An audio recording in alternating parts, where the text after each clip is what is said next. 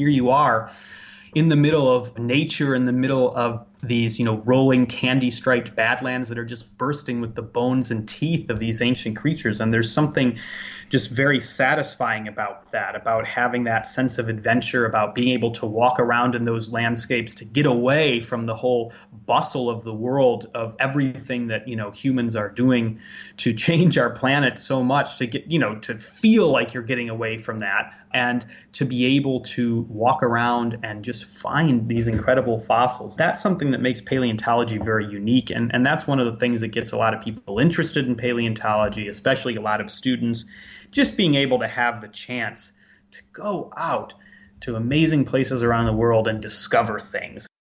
Greetings, future fossils. This is Michael Garfield welcoming you to another episode of the podcast that explores our place in time.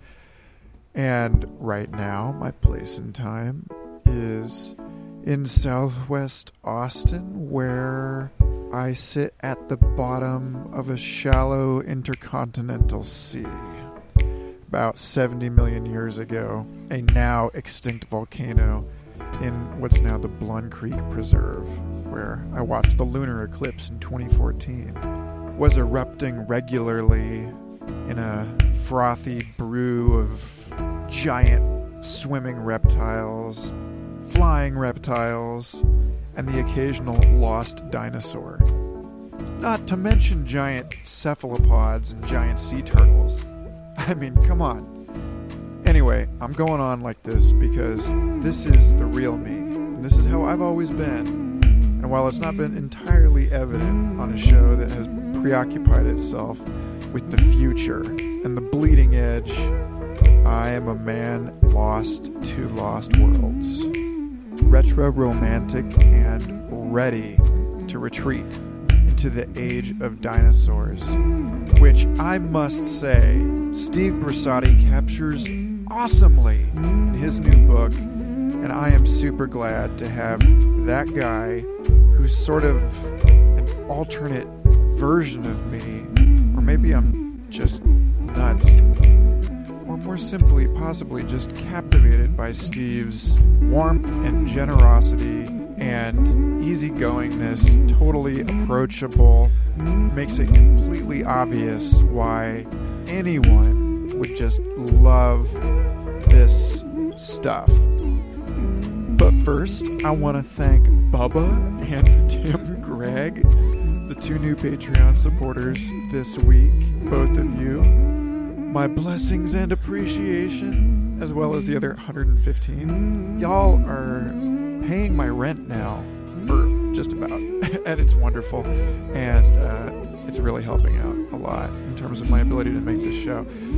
I have a kind of stretch goal on the page where I talk about how I want to make more videos with content from this show, do time-lapse scientific psychedelic illustration stuff, and pair it to music, and take excerpts from awesome episodes like this one, and the captivating riffs that my guests go on, and whip it all together into something magical, and put that out a couple times a month. But if I'm going to put that much time into all this, then I could really use your help. So anyway, riff over, patreon.com/Michael Garfield. I appreciate you. Also, everybody who has rated and reviewed this show on any platform, it's on everything these days, which is delightful. But yeah, the marks you make, the traces that you leave, your tracers in the hologram, they are appreciated by unborn archaeologists who have to find this show through tags and group referrals. Can you even imagine how mulchy human history is going to be in a couple hundred years? Good God. But anyway, I digress. This is an episode about dinosaurs, folks. About our love for dinosaurs and the ancient world, and how we are currently living through a golden age of dinosaur science. So in the words of fictional computer engineer John Arnold, hold on to your butts, because this episode with Steve Brusatte of the University of Edinburgh about his new book, The Rise and Fall of the Dinosaurs, is super wonderful. and I'm glad I get to share it with you.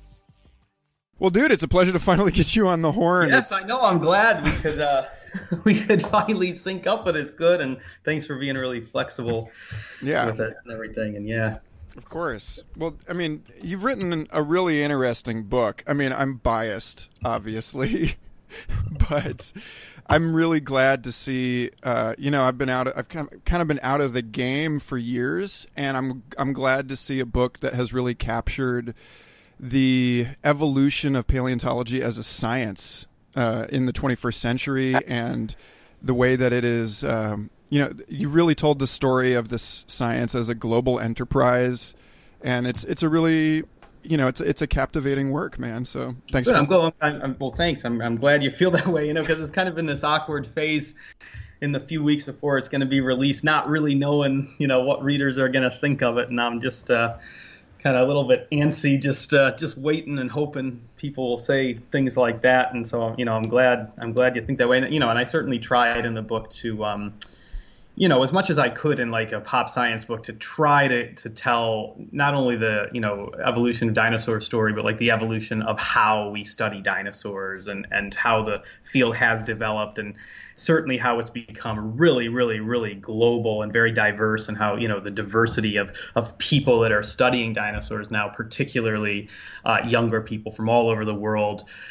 Women and men, a lot of new young Chinese scientists, particularly, but also a lot of homegrown scientists in South America and in Eastern Europe and other places has, really resulted in this golden age of paleontology. So I'm glad you feel that kind of stuff came across. Well, yeah, man. I mean, and, the story is, for me at least, such a personal story because, you talk about Como Bluff in the chapter on the Jurassic, and that's where I did all of my field work with Robert Bacher as a teenager. Cool. And it just like reading the section about Como Bluff and the Bone Wars like brought me to tears, because I was like, this is it.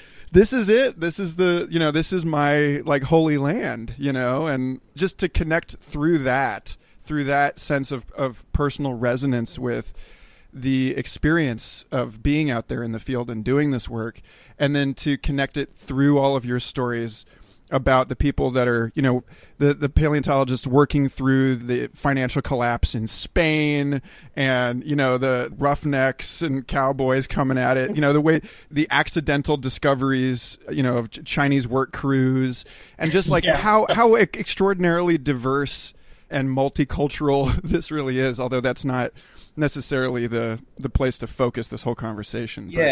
No, but I'm glad you're seeing that, because really, I mean, we are in this golden age now, where there is a new species being found, about once a week on average. And I mean, that's really incredible when you think about it. And that pace has been going on for like a decade now. And that's just nuts when you think about somebody finding a new dinosaur once a week somewhere around the world. And it really is because the field has changed a lot. In those Bone Wars days, there were just limited places where people are looking for dinosaurs. And, it was only certain people who were looking for dinosaurs. It was only people from certain types of, often very gilded academic institutions. It was almost completely men.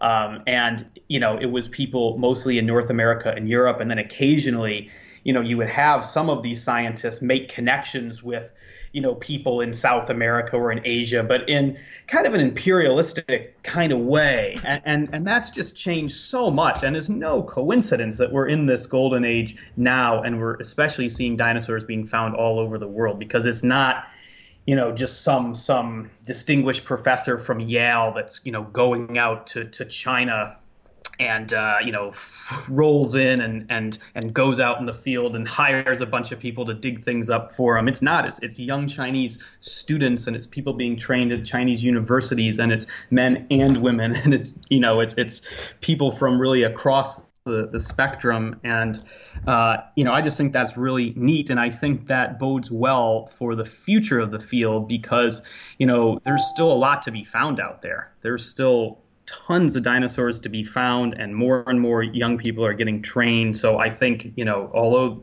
dinosaurs are old and these bones are ancient and they've been around, for tens, hundreds of millions of years, there's still so much more to learn. So reading this book, something occurred to me that, I'm also reading at the same time Ian Golden and Chris Kutarna's book, The Age of Discovery, which is comparing the historical rhyme between our age and the European Renaissance. And one of the claims, one of the things that they're investigating in that book is how new trade routes and new communications technologies open up new economic exchanges internationally, and how over the last 25 years or so, international trade between what we call developing nations, what we used to call the third world, and the industrialized West has just exploded. And like you're saying about these countries cultivating their own paleontologists, suddenly there's commerce coming in on that end. And so, there's, if you intersect that with this new golden age of paleontology, it seems like it's worth noting that there's a double rarity going on here with finding a dinosaur fossil, which is it has to take place under the correct fossil conditions, right? But the right conditions to be preserved. But then it also has to be somewhere where it can be discovered. It can be like eroded out of the ground. And so, I think it's worth noting in this story of paleontology that dinosaur fossil discovery as a history seems to go along with economic development and economic exploration. Like all the bone wars in the American West were because we were moving out west. We were laying rail and pulling apart hillsides to lay rail. And now this explosion of Chinese dinosaurs seems coincident with the explosion of Chinese affluence and, their sort of move into the global marketplace through international trade. So I don't know if there's anything to say about that, but it's just, there's something about breaking ground, and like literally pulling the ground apart, that as we've come to an age where human beings are sort of repeating the story of the dinosaurs and dominating every continent, that they've come back to us through that literally our disruption of our own geological substrate. Yeah, I mean, I agree totally with that. That's, and well said. And you should write this up. This would be a great kind of, history, philosophy of science type of book. So I think you're absolutely right. Because when you think back to the bone wars, so many of those discoveries literally were made by railway men. And they were made as the railways were being laid, but they were also sometimes made by, the people who were working on the railways that just kind of went exploring around. And then when Cope and Marsh needed an army of collectors to go out and find things so they could one up each other, I mean, they hired a lot of these railway guys and a lot of these roughnecks that hung out along the railways, and those railways being arteries that took people and goods and culture kind of out into the West. A lot of problems, of course, a lot of deep, dark history when it comes to what happened to, Native Americans, for instance. But as far as the science goes, and as far as discovery goes, those railways just open things up. And, in a metaphorical sense, but also in a very, very, very literal sense with these dinosaurs being found. And it's true in China, now. So many of the discoveries are made by farmers in northeastern China as they're working their land, more, as the demand for crops increases. Also, of course, as some of those feathered dinosaurs have become monetized and they can sell them to museums, they'll intentionally work even more land. But in southern China, where this Pinocchio Rex dinosaur, Chongosaurus, that I talk about in the book, where that was found, it was a workman that found it in his digger, using his backhoe, just scraping out stuff that looks like dirt is really poorly consolidated rock from the late Cretaceous, this red rock, mudstones that were formed in this ancient kind of 66, 67, 68 million year old, very tropical forested environment full of dinosaur bones. And it was digging up the earth, laying the foundation for a building that exposed that skeleton and lots of other skeletons. And the same has been happening in other parts of the world. And that's what makes paleontology, one of the things that makes it very interesting is it's, of course, a hardcore science, and we're always using the latest tools and technologies and techniques to study the fossils, whether it's CAT scanning them or using computer animations to study how they moved, or super high-powered microscopes to figure out their color. But at the end of the day, it's a discovery science, and you have to dig these bones out of the ground somehow. And that means there's always adventure, and it means the science in a lot of ways is always tied to just the broader development of societies and cultures. So, on that note, on the note of the adventure, I think it's great that you tell the story of, coming up as a student of Paul Sereno at the University of Chicago, because, that guy is, without question, one of the legendary rock star adventurer paleontologists. And I would love to just anchor this in your story about coming up as a student and, how you became enamored with this field and what drew you into it, and the story of your early days. A lot of this stuff is in the book, but it's just I think it's good for people to understand what drives your passion for this, because sometimes people just don't. I don't know. We've never had a dinosaur episode on this show, bizarrely enough. And so dinosaurs as a sort of big and scary thing, I think, are fairly easy to connect to. But there's this whole other part of paleontology, which is the actual experience of the work of it, that I find so amazing. And I'd love to hear you speak to that. Yeah. So, kind of my story of how I got into paleontology is I came to the field as a teenager. That's when I became interested in dinosaurs, and that's when I became obsessed really with dinosaurs and with fossils. A lot of kids get into it a lot earlier. I'm always going into classrooms and meeting all these kindergartners and first graders, second graders that just love dinosaurs, and they know all the names and they can pronounce all the names, and their teachers have no idea how they know how to pronounce these names. And it's just something that's so common. That's in the US, it's here in the UK. I was just in a classroom in Scotland, here in Edinburgh just a couple of weeks ago, and one of the more, I guess we would say, deprived areas of the city, but a very beautiful school, and a couple of classes of second graders. They were just obsessed with dinosaurs. They knew so much, and I wasn't one of those kids. I came to it later, but my youngest brother was really into dinosaurs. So his bedroom's basically a dinosaur museum, and he had posters all over the walls, and he had all kinds of toys, lots of Jurassic Park paraphernalia, and little dinosaur bones he'd buy at rock shops and that kind of stuff. But more than anything, he had a great library. He had over 100 books on dinosaurs. If he would be the sort of person that with my book now, he'd probably be the first person to pre-order the thing, a year before it was going to be published. He was just that into it, and that rubbed off on me. And when I was a teenager, I just kind of through osmosis became enthralled with dinosaurs. And because I came to it a little bit later, I think I wasn't so obsessed in that collector sort of way that a lot of kids are. I wasn't the one who's really caring about memorizing the names and all of that, but I really just became enamored with evolution, with how the earth changes over time, with how dinosaurs are clues that help us understand that story. And not only dinosaurs, other fossils as well. I've just read voraciously about pretty much any type of fossil, or books on evolution, all that kind of stuff.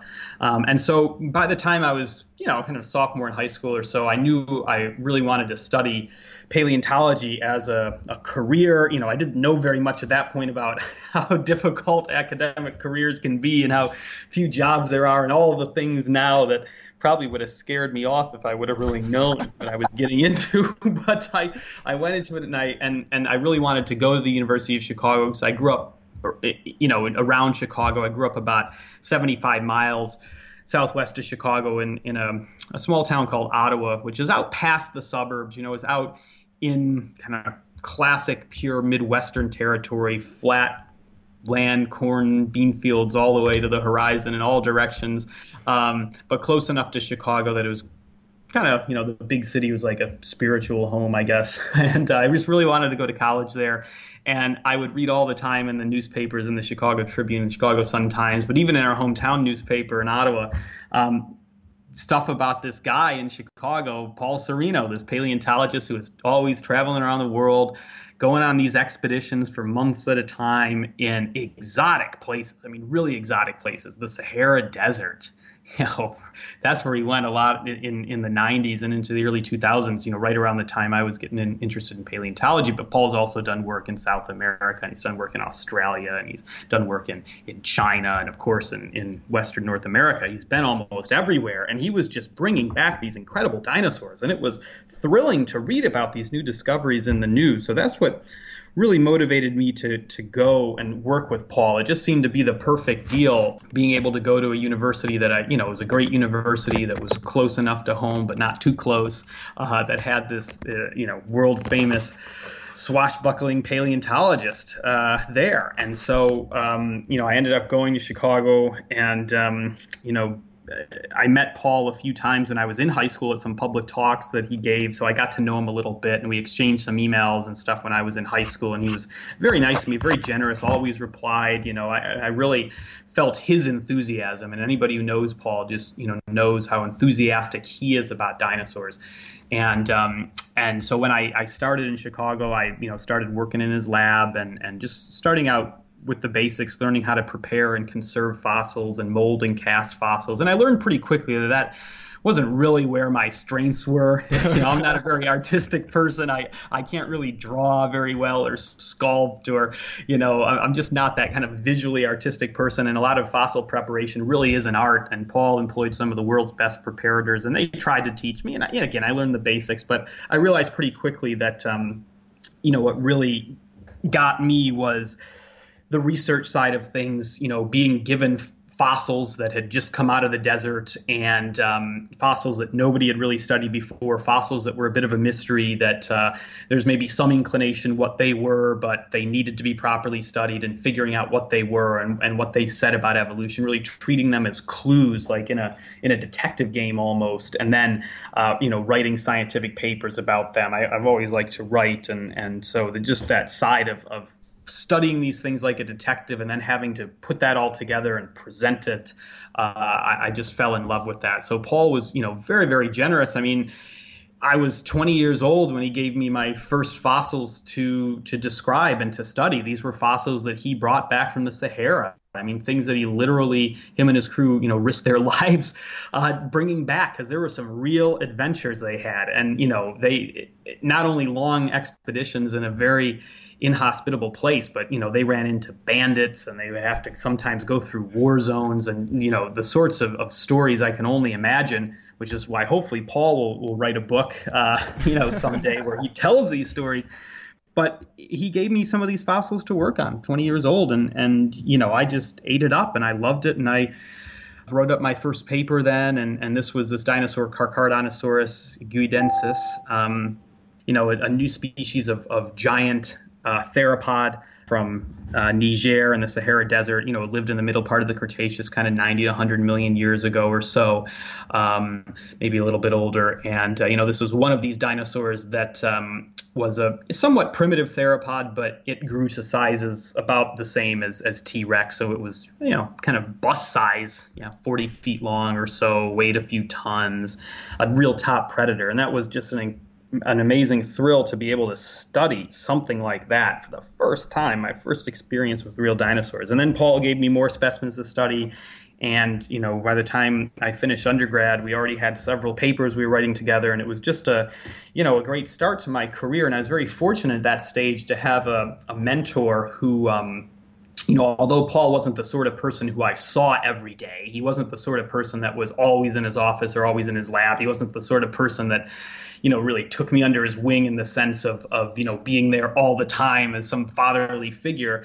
He was a sort of mentor that gave me amazing stuff to work on, and I got to work with it, and that was just really what I needed at that point. So that was the first, I would say, really big lucky break that I had. And if I didn't have, Paul as a mentor at that stage, if I was at another university, or maybe there wasn't such an active paleontology lab, I don't really know how my career would have unfolded. I know how your career would have unfolded. You might have spent, 10 years aimlessly milling around the festival circuit before reading this book by this guy from the University of Chicago that made you question everything that you'd chosen in your adult life. But it's psychedelic when you kind of think about it. I mean, it is really, because I told you this over email, but I think it's a trip for me, and probably an item of curiosity for the listeners to know. I mean, I almost went to the University of Chicago. I would have been in the same classes with you.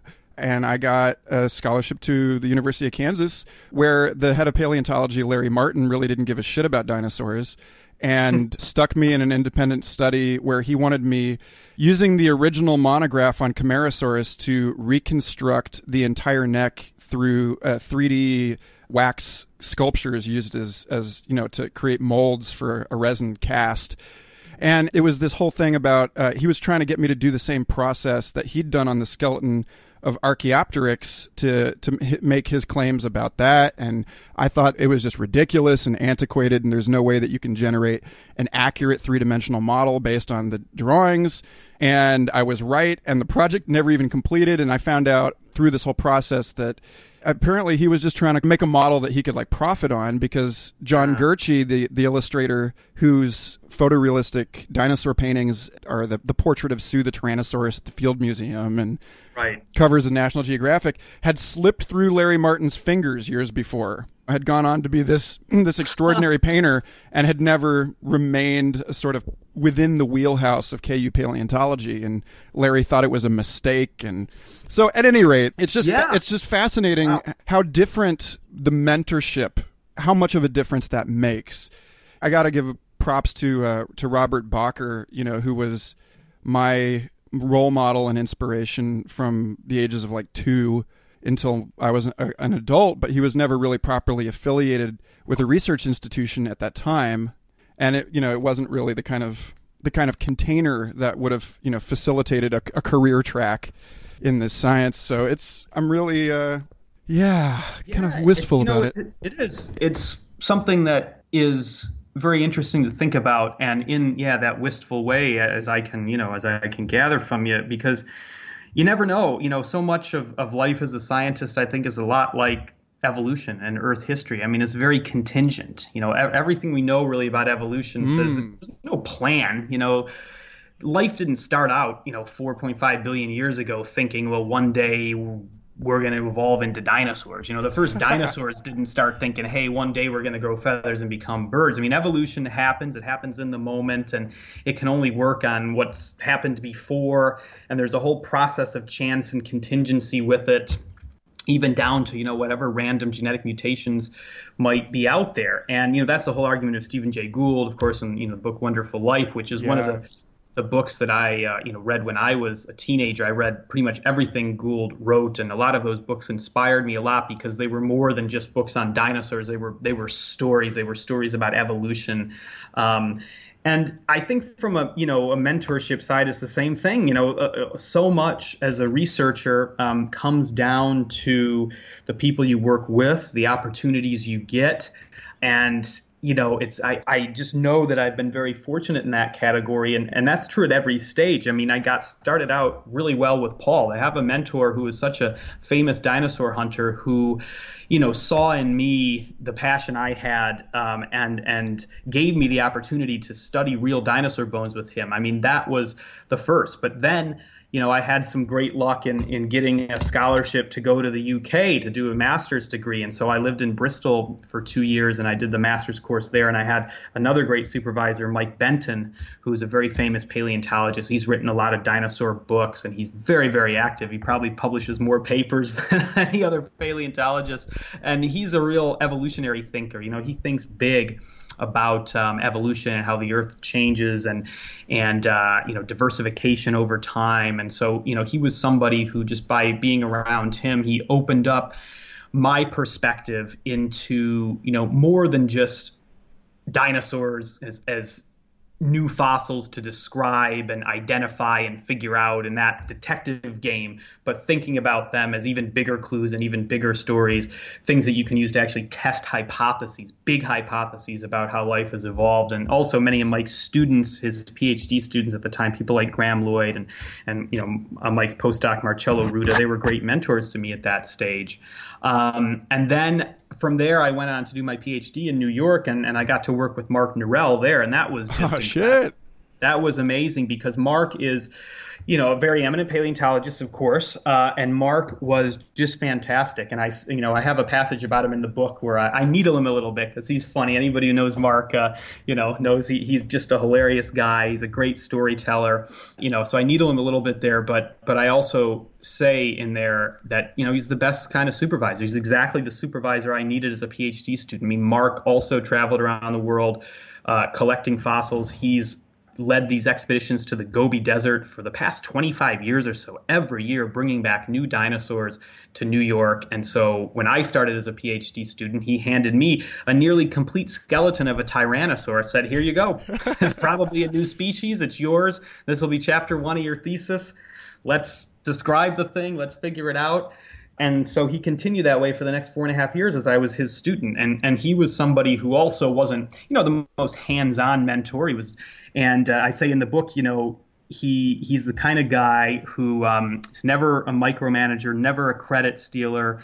These things happen sometimes in science. It happens sometimes when you're in big labs or you're working with very eminent people. But Mark was somebody who just was there and gave us kick-ass fossils to work on, stepped aside, let us work on them, was there with anything we needed, supported us financially, really great. I mean, I got to travel around the world to all these different museums, and Mark paid for it. He paid for it in some of his grants. He paid for it in, internal money from the American Museum. So I got to meet people all over the world simply because Mark made it happen. And, I did field work with Mark. We did a lot of field work in Romania together. We still work in Romania together with just an amazing group of colleagues there who I talk about in the book. This guy, Macias Vremer, who's maybe the best fossil collector I've ever known, and Zoltan Chiki Sava there is a younger professor. And so, Mark opened up those doors for me.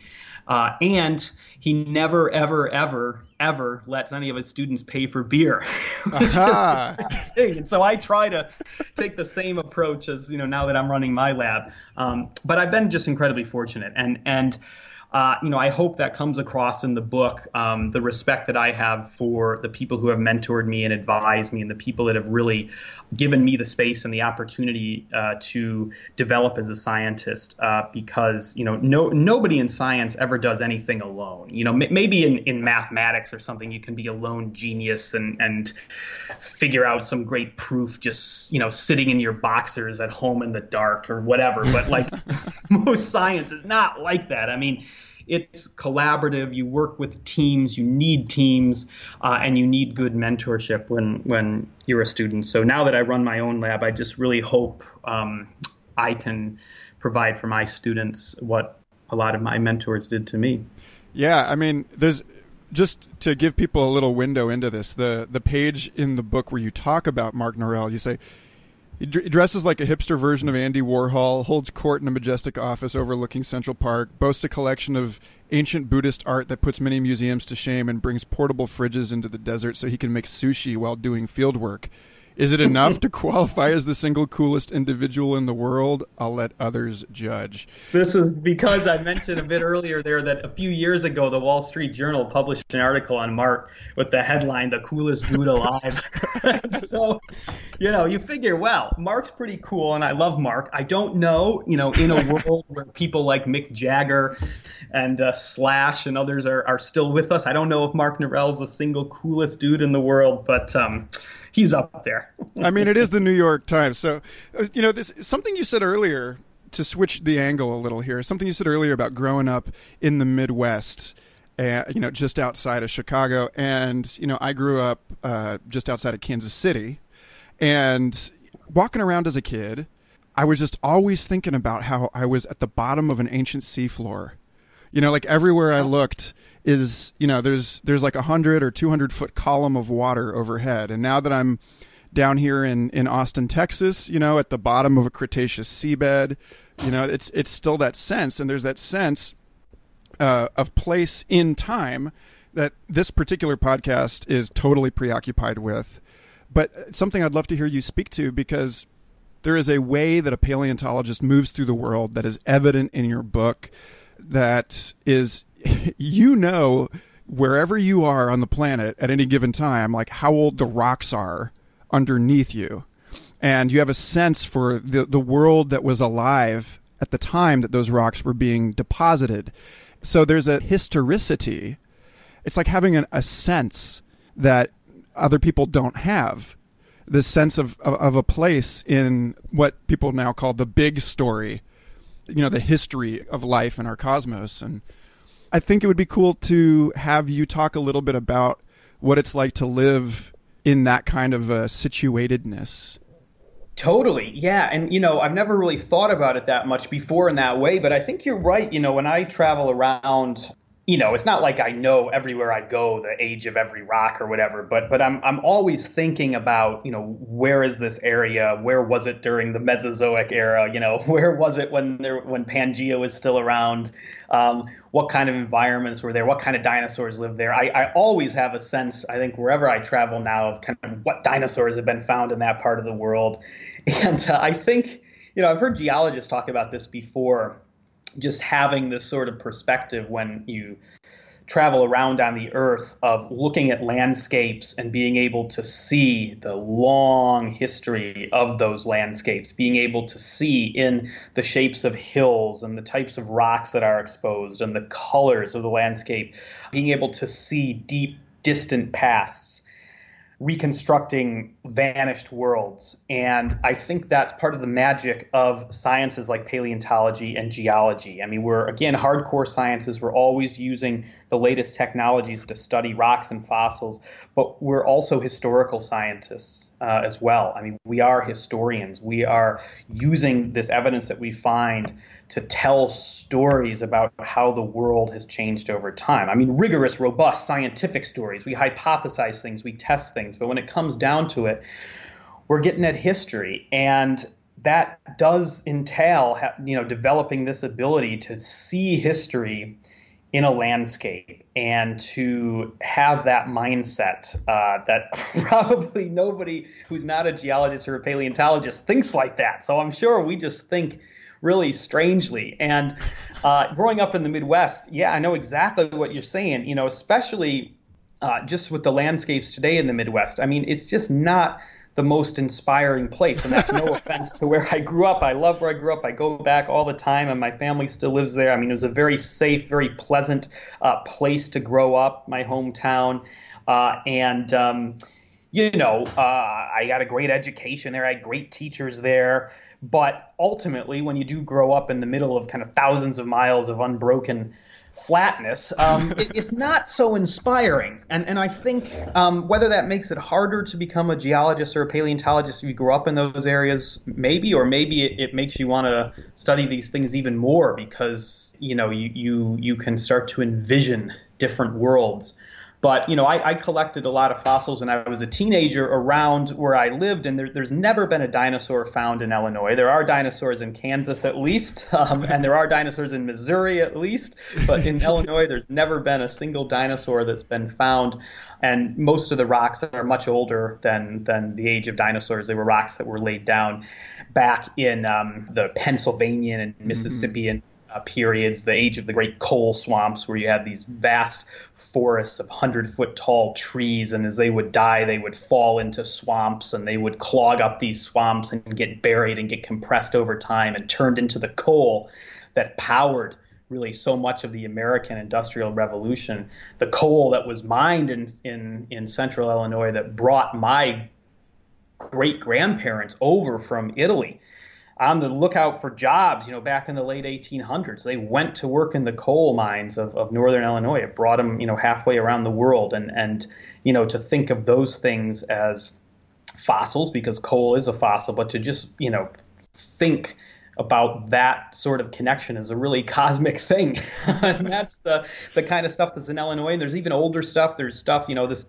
Pennsylvanian, the coals, they're kind of 280, 290, 300 million years old or so. But there's much older fossils from the Ordovician and the Silurian, corals and crinoids and brachiopods and all of these classic animals that lived back when the Midwest was covered in water. And I loved collecting those things as a teenager. They weren't dinosaurs, but I wasn't just obsessed with dinosaurs as a teenager. I liked all fossils, and it was an amazing thing to be able to go out not far where you're from and find these objects that you dig them out yourself. You're using a hammer and a chisel and you're taking them out of the rock, and nobody had ever, seen them before. I mean, you're the first person who has ever laid eyes on these things, and they are unspeakably old, hundreds of millions of years old.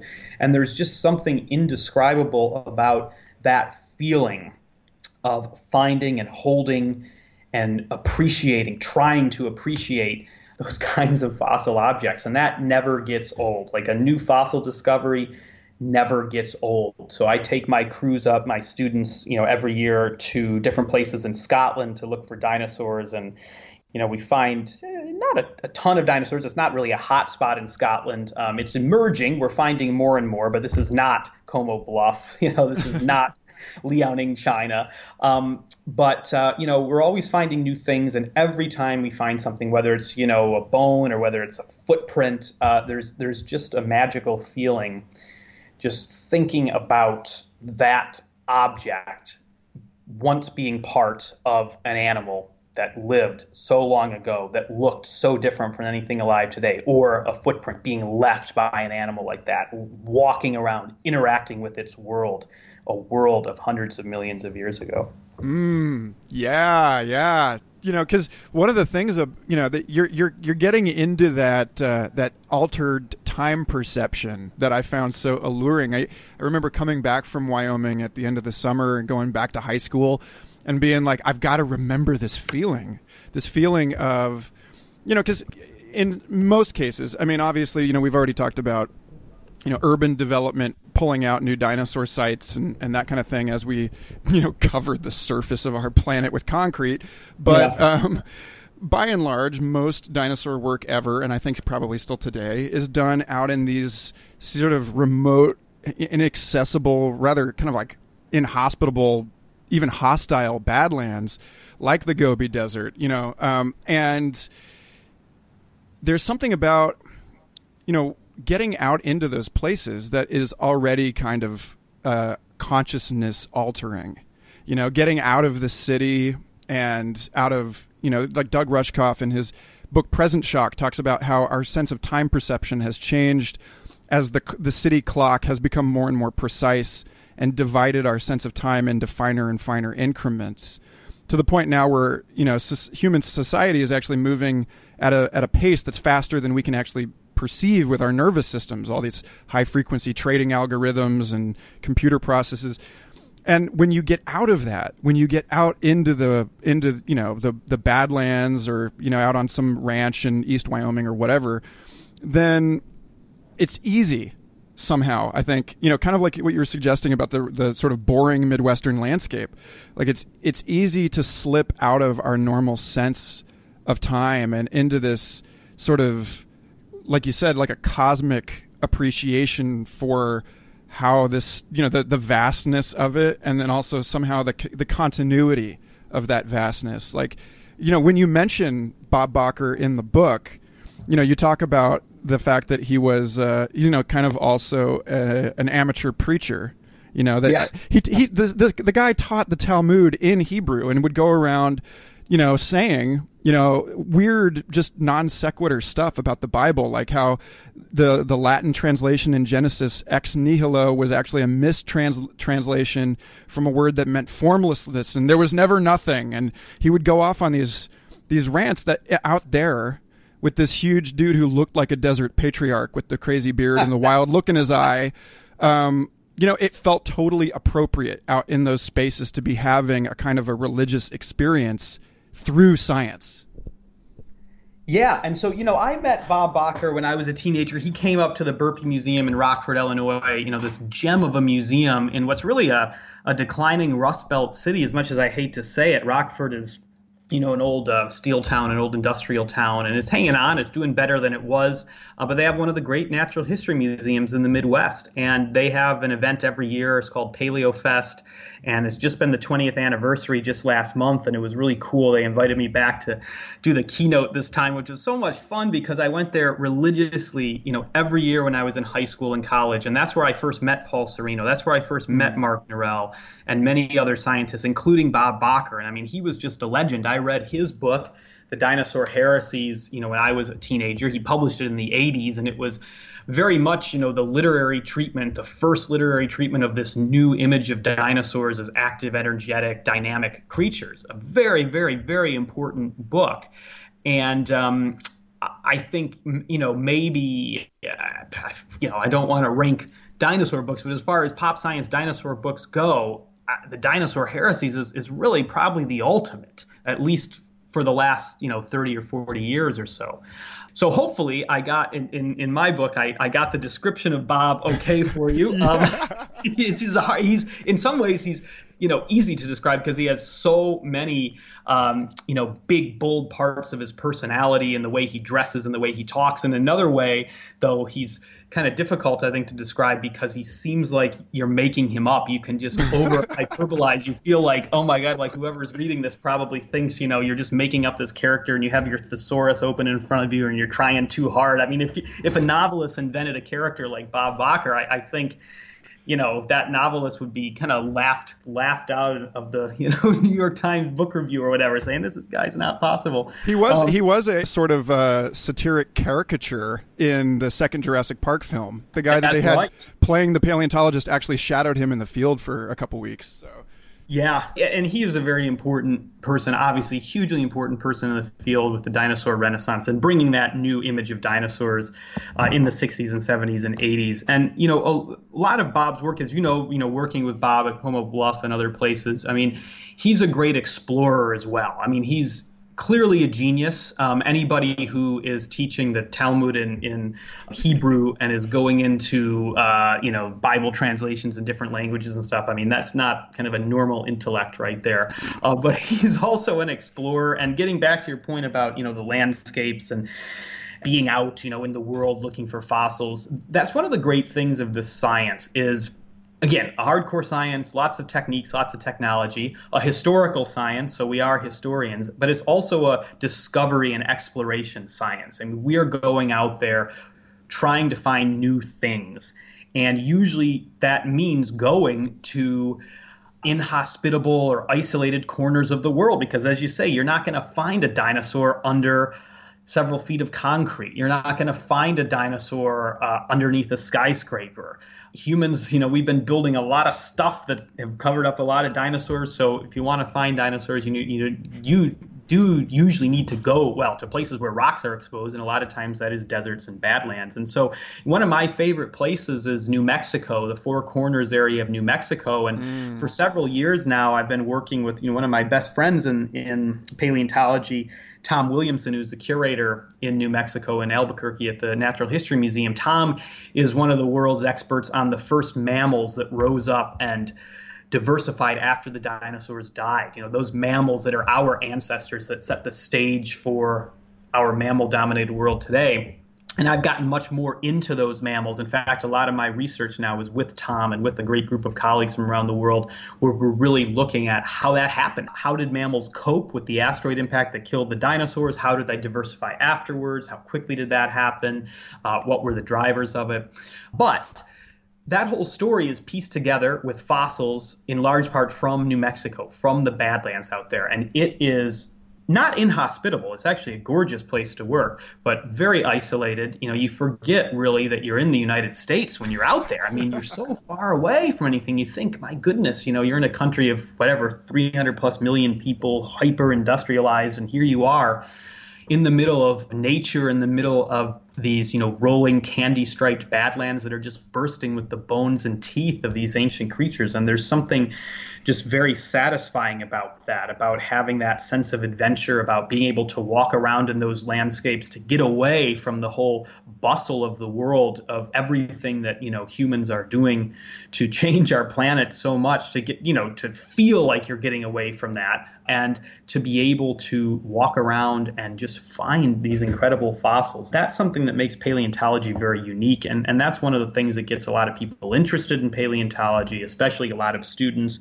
just being able to have the chance to go out to amazing places around the world and discover things. And so, I told some stories in the book of some of my fieldwork trips and stories about some of my colleagues. And I think those things really are the hook that get a lot of people interested in paleontology. So many television documentaries, they're all built around the hunt. These Indiana Jones explorers oftentimes going out into the desert. But as we see, of course, it's not all Indiana Jones people anymore. It's this great diversity of men and women from around the world and a lot of younger people. But being able to find new things, find fossils that people have never ever seen before is again, I wish I had better words to describe it. I know I'm waffling a bit, and that's just because I just don't have the words in my vocabulary to do it. I can sit down and write this long book, 400 pages or whatever, but I just can't put into words what it's really like to be set loose in the Badlands and go out on the hunt for 65 million year old fossils. This thing about looping it back to contingency and the big picture, the big scope. The book starts, and I think it's important for us to acknowledge here that we haven't talked about dinosaurs at all on this call. So, the book starts before the dinosaurs, and it starts, you set the scene for the catastrophic mass extinction that sort of set the stage for dinosaurs to emerge millions and millions of years later. And throughout this book, every piece of the way, it's fascinating to note how many of the great mysteries of the Mesozoic era have been solved with some sort of satisfactory provisional answer, some reasonable hypothesis in the last few years, as this resolution has gotten so much finer in the data.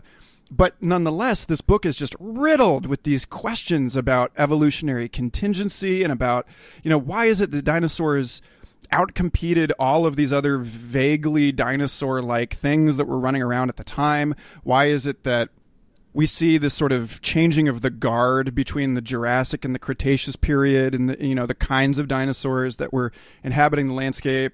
Why is it that the avian dinosaurs survived at the end of the Cretaceous and even the four-winged dinosaur birds didn't?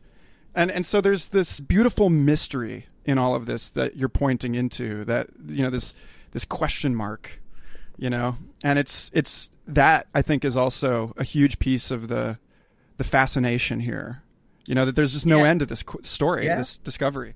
Yeah, that's what I feel. And I tried to write the book in that way so that it was both a story, but also a mystery, and not a single mystery. It's not a detective novel or something like that. But, the overarching theme of the book is the evolution of dinosaurs, where they came from, how they rose up to dominance, how some of them got to be so big, how others started to grow feathers and wings and evolved into the birds of today, and then how the rest of them died out. And, that story arc is already there. I didn't have to invent it. The dinosaurs did it. I just tried to tell their story with justice. But in doing so, I did try to highlight a lot of the mysteries that are still out there, because we know a lot about dinosaurs. We have learned so much over especially the last decade as this golden age has transpired, as people, women and men around the world, young people, China, South America, all across Europe, North America, Australia, even Antarctica, everywhere, Alaska, people are dinosaurs. We've learned so much. We can tell so much of their story now. I couldn't have really written this book 10 years ago when I was getting started, when I was, a grad student. So we know the general gist of their story, but there are gaps in there, and there are still mysteries. In some cases, we know what happened. Like, yes, the dinosaurs became dominant. They started small as these humble, gangly, cat-sized sprinters way back 250 million years ago in the chaos, the aftermath of the end Permian extinction. We know that. We know that somehow they rose up and they became things like Brontosaurus and T-Rex. We know that they were living alongside a lot of crocodile-type animals and car-sized amphibians and other horrific creatures, during their early history. We know somehow they bested those animals, So we have the story there, but we don't always know why. And there are some big mysteries that still need solving. I think some of the mysteries that I think people think of when they think of dinosaurs is, did they evolve from birds? Why did they go extinct? Those kind of questions. And we more or less know the answers to those. But the mysteries that are out there now, I think, are even more fascinating. Like, how did dinosaurs rise up to dominance? How does a group become dominant? How does evolution do that? How do you go from nothing, and then you have some humble ancestors? How do you go from that to a Brontosaurus? What's the process there? What the hell? Yeah, exactly. And so, and how, there was another mass extinction at the end of the Triassic as the Triassic transitioned into the Jurassic. And it seems like that extinction was really critical in the story of the rise of dinosaurs. So this is when Pangaea, the supercontinent, started to break up. So as that continent started to crack and the little bits of land started to move away from each other, a puzzle being kind of, disassembled, lava came up through those cracks. You had big volcanic eruptions. It was only over a period of about 600,000 years, and there were 4 big pulses of these things. But these eruptions, they remade the world. They not only did lava come out of these volcanoes, but all kinds of toxic, horrible, nasty gases, carbon dioxide, sulfur dioxide, methane, and these things raised the temperatures really quickly. There was a runaway global warming episode. Lots of environmental change. And this seemed to kill off a lot of the early competitors to dinosaurs, a lot of these crocodile-type animals. But the dinosaurs sailed right through. So it looks like that extinction was a big filtering event that triggered, in a lot of ways, dinosaurs being able to now, in the aftermath of it, have a world that was free of a lot of their competitors.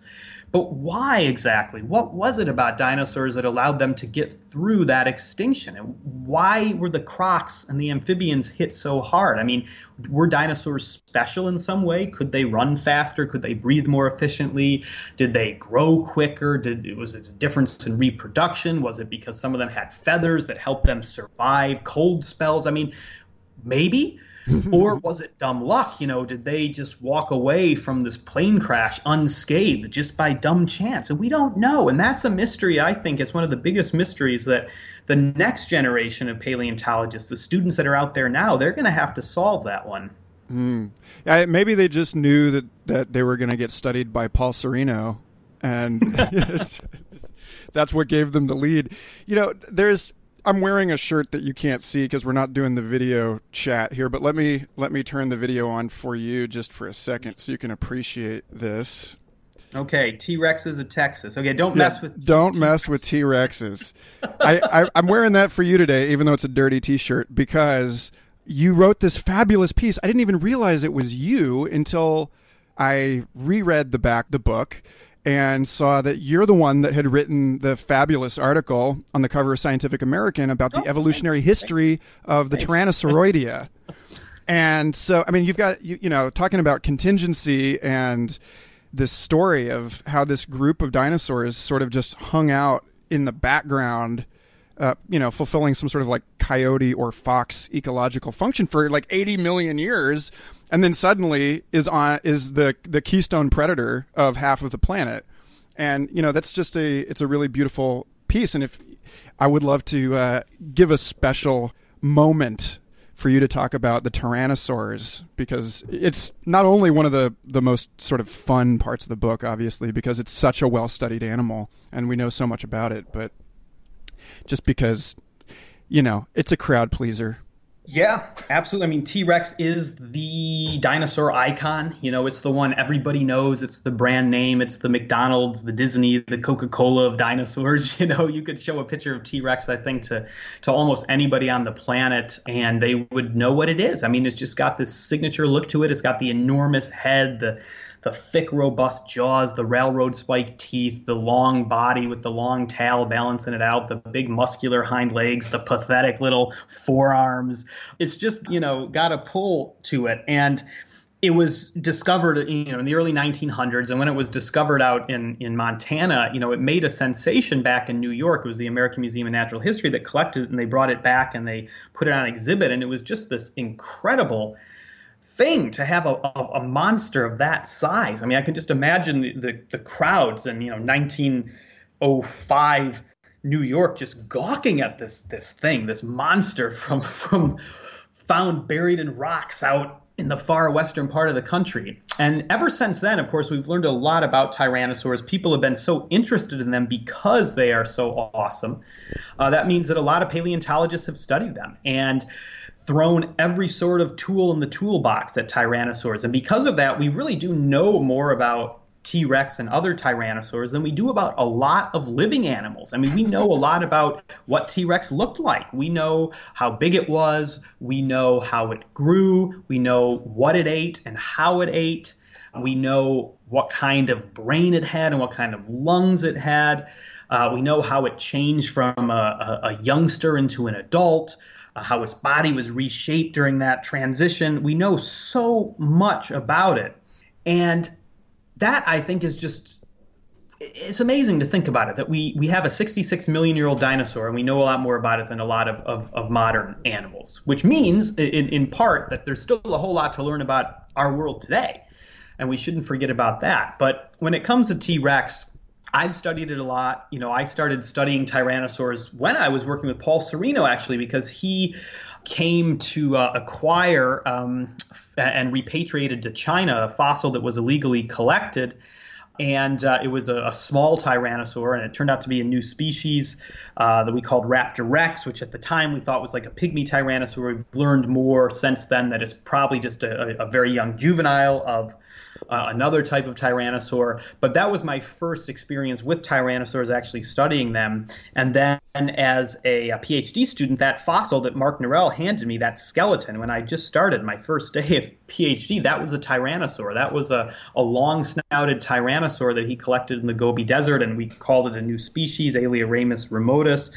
And that just kind of sparked my interest in tyrannosaur evolution, because Alioramus was a bit of a weird tyrannosaur. It was living right at the end of the Cretaceous, the same time T-Rex was living in North America, and the same time T-Rex's cousin Tarbosaurus was living in Asia, basically the Asian version of T-Rex. But Alioramus was different. It was living in Asia with Tarbosaurus, but it was smaller and it had a really long snout and it had some horns on its snout. And so that just, the weirdness of Alioramus got me interested in the whole evolutionary story of tyrannosaurs. And I got to visit China a few times with Mark. I got to study some of the new tyrannosaurs that Xu Xing, the world's greatest dinosaur hunter in China, that he was studying some of these fossils from Liaoning, the feathered dinosaur beds, also some other fossils from western China that were even older. These were small dog to human-sized tyrannosaurs that were old, that were Jurassic or early Cretaceous in age. These were the first tyrannosaurs. These were the sort of things that T-Rex evolved from. And it was really just a strange feeling to have this box brought out, just kind of the sort of box you put like Christmas lights in, that kind of size. You can pick it up with two hands, no problem. And the whole skeleton of this primitive tyrannosaur, Dilong, fit into that box. I mean, if you wanted to lift up a T-Rex skeleton, well, that's impossible. I mean, that's even if you just wanted to lift up the head of a T-Rex, you'd need a forklift to do that. But this whole animal, this ancestral tyrannosaur, was something you could just, lift up just like you're taking your Christmas lights out of the attic. And so that just inspired me to try to figure out, how did tyrannosaurs evolve? How did evolution take these very humble animals, living in the shadows of other giant predators way back in the Jurassic, and 100 million years later kind of turned them into T-Rex type of animals. And so I've studied now a lot of the primitive tyrannosaurs. I've done a lot of work with one of my good friends, Thomas Carr, who's an expert on T-Rex and also an expert on tyrannosaur growth. And we've come up with a new genealogy for tyrannosaurs, a big family tree, based on all of our observations of all these fossils from around the world. And that's helped us piece together this story that really tyrannosaurs did start humbly. And for the first 80 million years of their evolution, they were small animals. They were mostly human-sized. They were rarely, if ever, larger than a horse during that time. But then during the final 20 million years of the age of dinosaurs, the very latest Cretaceous, something happened and tyrannosaurs supersized themselves. They got massive and they rose to the top of the food chain. We don't quite know why. It looks like some of the other giant predators that had been the incumbents in that ecological niche went extinct. So things like the allosaurs and the spinosaurs, a lot of the ceratosaurs, those things died out, and maybe that left space for a new group to rise up. But we've also seen some really tantalizing clues. This new species that I described a few years ago from Uzbekistan, a place I've never been to, but a place that my colleagues Sasha Avaranov in Russia and Hans-Dieter Seuss in the U.S., they collected a lot of dinosaurs there in rocks that are from the Middle Cretaceous, about 90 million years old, and they found part of the skull of a tyrannosaur, and it was the bones that surround the brain.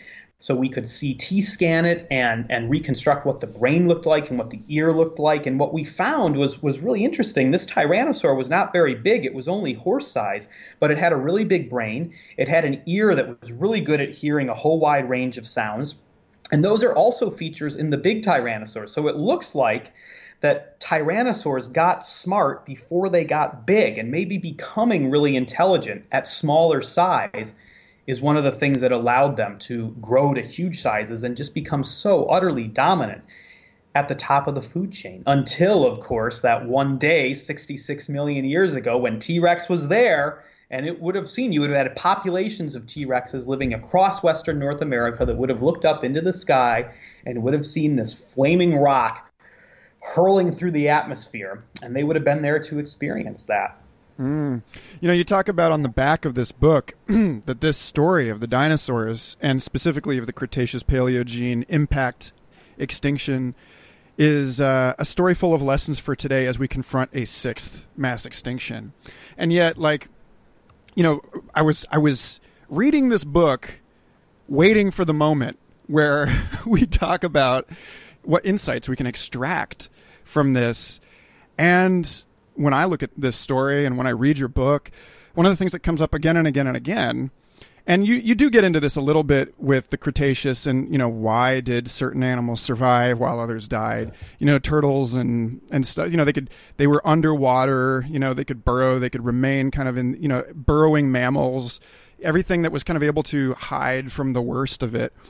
But then there's this other common pattern in evolutionary history that seems like whenever there's a gap at the top, whenever there's a mass extinction that sort of there's a trophic cascade and it upsets the entire food web, that it's the small, smart generalists, the omnivores, the things that can survive on bugs and detritus that really do well, and that there's an emphasis again on the sort of scrappy opportunist picking up in the wake of the collapse of these complex ecosystems. And so I don't know, it just seems like maybe that's where the insight is, as far as what are we looking for, in the wake of the 2008 financial collapse, for example, and in the looming specter of an even greater global financial collapse and drastic climate change and all of these things that we're sort of aware that we're right on the cusp of ruining the entire ocean ecosystem with ocean acidification. And it's a kind of a dark and messy place to end this conversation, but we are paleontologists, right? So we find the horrible demise to our benefit. Somebody's gruesome death is always our wonderful discovery. So I'd love to hear, I'd love to hear what you think as someone working in this field, how you understand the sort of modern day lessons of all of this stuff. Yeah, so I think dinosaurs are awesome. I mean, there's just no better way to say it. Dinosaurs are awesome. I mean, animals like T-Rex and Brontosaurus and Triceratops. I mean, you go to a museum, you stand underneath the skeletons of these animals, and they're just mesmerizing. And to think that these things once lived, there's just a magic about that. And I think that's why people are interested in dinosaurs, really, because these are fantastic creatures. And I think they're more fantastic than pretty much anything humans have ever come up with in myths or legends, dragons or unicorns or leprechauns or whatever. I think dinosaurs are cooler than those things. And dinosaurs were real. And that's the magic about them. But there's more to it than that. They're not just objects. Dinosaurs are clues. They're clues that tell us how evolution works and how the earth has changed over time. And ultimately, that's why I study dinosaurs, because they do provide information and they do provide lessons, and lessons that might help us in our modern world, because our modern world is changing very, very fast. Climates and environments are changing at breakneck speed, and we're really struggling to figure out what to do with that. Studying dinosaurs isn't going to save the world, of course, but what dinosaurs and other fossils do is they tell us how real animals, real ecosystems have responded to real moments of climate and environmental change in the past. And what's going on in the world today is largely down to humans. We're pumping all of this carbon dioxide into the atmosphere. But there have been other times in Earth history when volcanoes have pumped a lot of carbon dioxide into the atmosphere, or there have been other climate changes. So we can learn from these things. And what we see with dinosaurs, I think there's a couple of interesting lessons. First of all, I think the biggest one of all is, the dinosaurs were us before we were on the earth. That's maybe an awkward way to say it, but basically, the dinosaurs were us, we are the dinosaurs. What I mean by that is, the dinosaurs were dominant. They were the things that lived all over the planet, billions and billions of them, living in almost every conceivable environment on land. They were at the top. We're at the top now. I mean, we live all over the planet. We're the dominant creatures on the planet. Now, dinosaurs, though, were around for over 150 million years, even forgetting about birds, just thinking about the T-Rex, Brontosaurus types of classic dinosaurs. They were around for over 150 million years. Humans have been around for only about 200,000 years, so there's a perspective there. But more than that, the dinosaurs were around for so long, they were so successful. They grew to sizes, some sauropods that shook the earth when they walked, almost as big as a Boeing 737, monstrous sizes. Others grew feathers and wings. Nature's ultimate success story. But then one day they died out, and it was sudden, and it was basically one day, geologically speaking. It was when that asteroid hit 66 million years ago, this 6-mile wide rock traveling faster than a jetliner, smashed into Mexico with the force of over 1 billion Hiroshima bombs. And instantaneously it set off a wave of wildfires and tsunamis and earthquakes and volcanic eruptions and hurricane force winds that reshaped the entire Earth within a period of minutes, hours, days, weeks. I mean, things changed fast, and the dinosaurs could not cope, even though they had been on top for over 150 million years. So if it could happen to the dinosaurs, could it happen to us? And I think that's something we need to think about. But the other thing, in a more kind of, say a less philosophical way, in a more tangible way, is that studying dinosaurs and other fossils do give us some insight into what happens when climate and environment changes, what happens when there is an extinction. And you're absolutely right. It seems to be that a lot of the things that survive these extinctions are generalists. They're things that can eat a lot of different foods. They're things that are very adaptable. Usually that means they're smaller animals. Oftentimes it means they have a larger geographic range. They're things that can hide more easily. They're things that can tough it out in a period of sudden climate or environmental changes. So when the dinosaurs died, birds and mammals survived. That's how we're used to thinking about it. And that's true in a technical sense. But in fact, most birds died with the other dinosaurs, and most mammals died then too. I mean, mammals were pretty close to going extinct as well. And it was really only a few types of mammals that made it through that extinction. And these were mammals that were generally smaller and had more generalist, omnivorous types of diets. And if those mammals didn't make it through, then we wouldn't be here today, of course. So we're linked to those mammals. We had ancestors that were there when the asteroid hit, ancestors that eked their way across that extinction into the next interval of geological time and then evolved into primates and eventually into humans. So that gives us a sense of what does happen when the world goes to crap. And I think that's a useful thing to know. And that's just one example.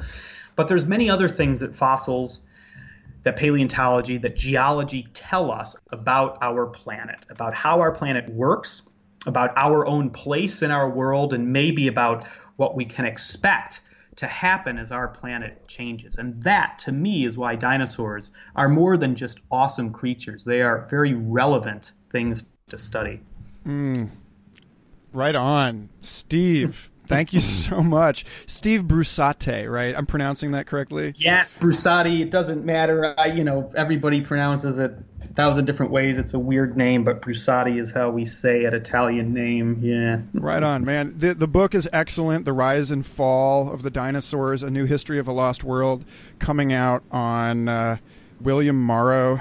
Yes, that's the publisher. Yep, it's one of the HarperCollins imprints. And so I've just gotten the box of books. They just arrived here, so they've been printed. They're, I know I don't want to, flatter myself, but they're gorgeous. It's just an amazing thing to hold it in my hand. And the cover art is fantastic. Todd Marshall did the cover art, one of the best artists out there. It really is cool. And there's photos inside, a lot of photos of dinosaurs. A lot of those were taken by the person who I think is hands down the best dinosaur photographer in the world. That's Mick Ellison in New York, who's an artist who works a lot with Mark Norell and a good friend of mine. And so, it comes out on April 24th officially. Of course, at this moment, I don't know when this is going to air, but at this moment right now, it can be pre-ordered, of course, but soon it should be out there in bookshops. And I hope people like it, because it's at this phase now where I'm just getting a little bit nervous, just hoping that it's going to be a story that resonates with people and that people read it and enjoy it. Yeah, well, it resonated with me, man. Thank you so much for being on the show. People can follow you on Twitter, right? Is that the best way to stay in touch? That's the best way. So my Twitter handle is just my name. It's at Steve Brusatte. So easy enough to find. And, I always love hearing from dinosaur enthusiasts all over the world. So get in touch. If you see the book, if you read it, if you like it, if you don't like it, get in touch. I'd love to hear what you think. Awesome, dude. Thanks for being on the show. All right. Thanks, Michael. Appreciate it. And have a very nice weekend. Thanks again for listening. I hope you enjoyed that episode as much as I did. Future Fossils is part of the MindPod Network, along with Third Eye Drops, the Astral Hustle, Synchronicity Podcast, and an oodle of other fascinating programs. I encourage you to go to mindpodnetwork.com and subscribe to them all. And stay tuned, because we have some awesome episodes coming up on Future Fossils. So stick around and have a most excellent week.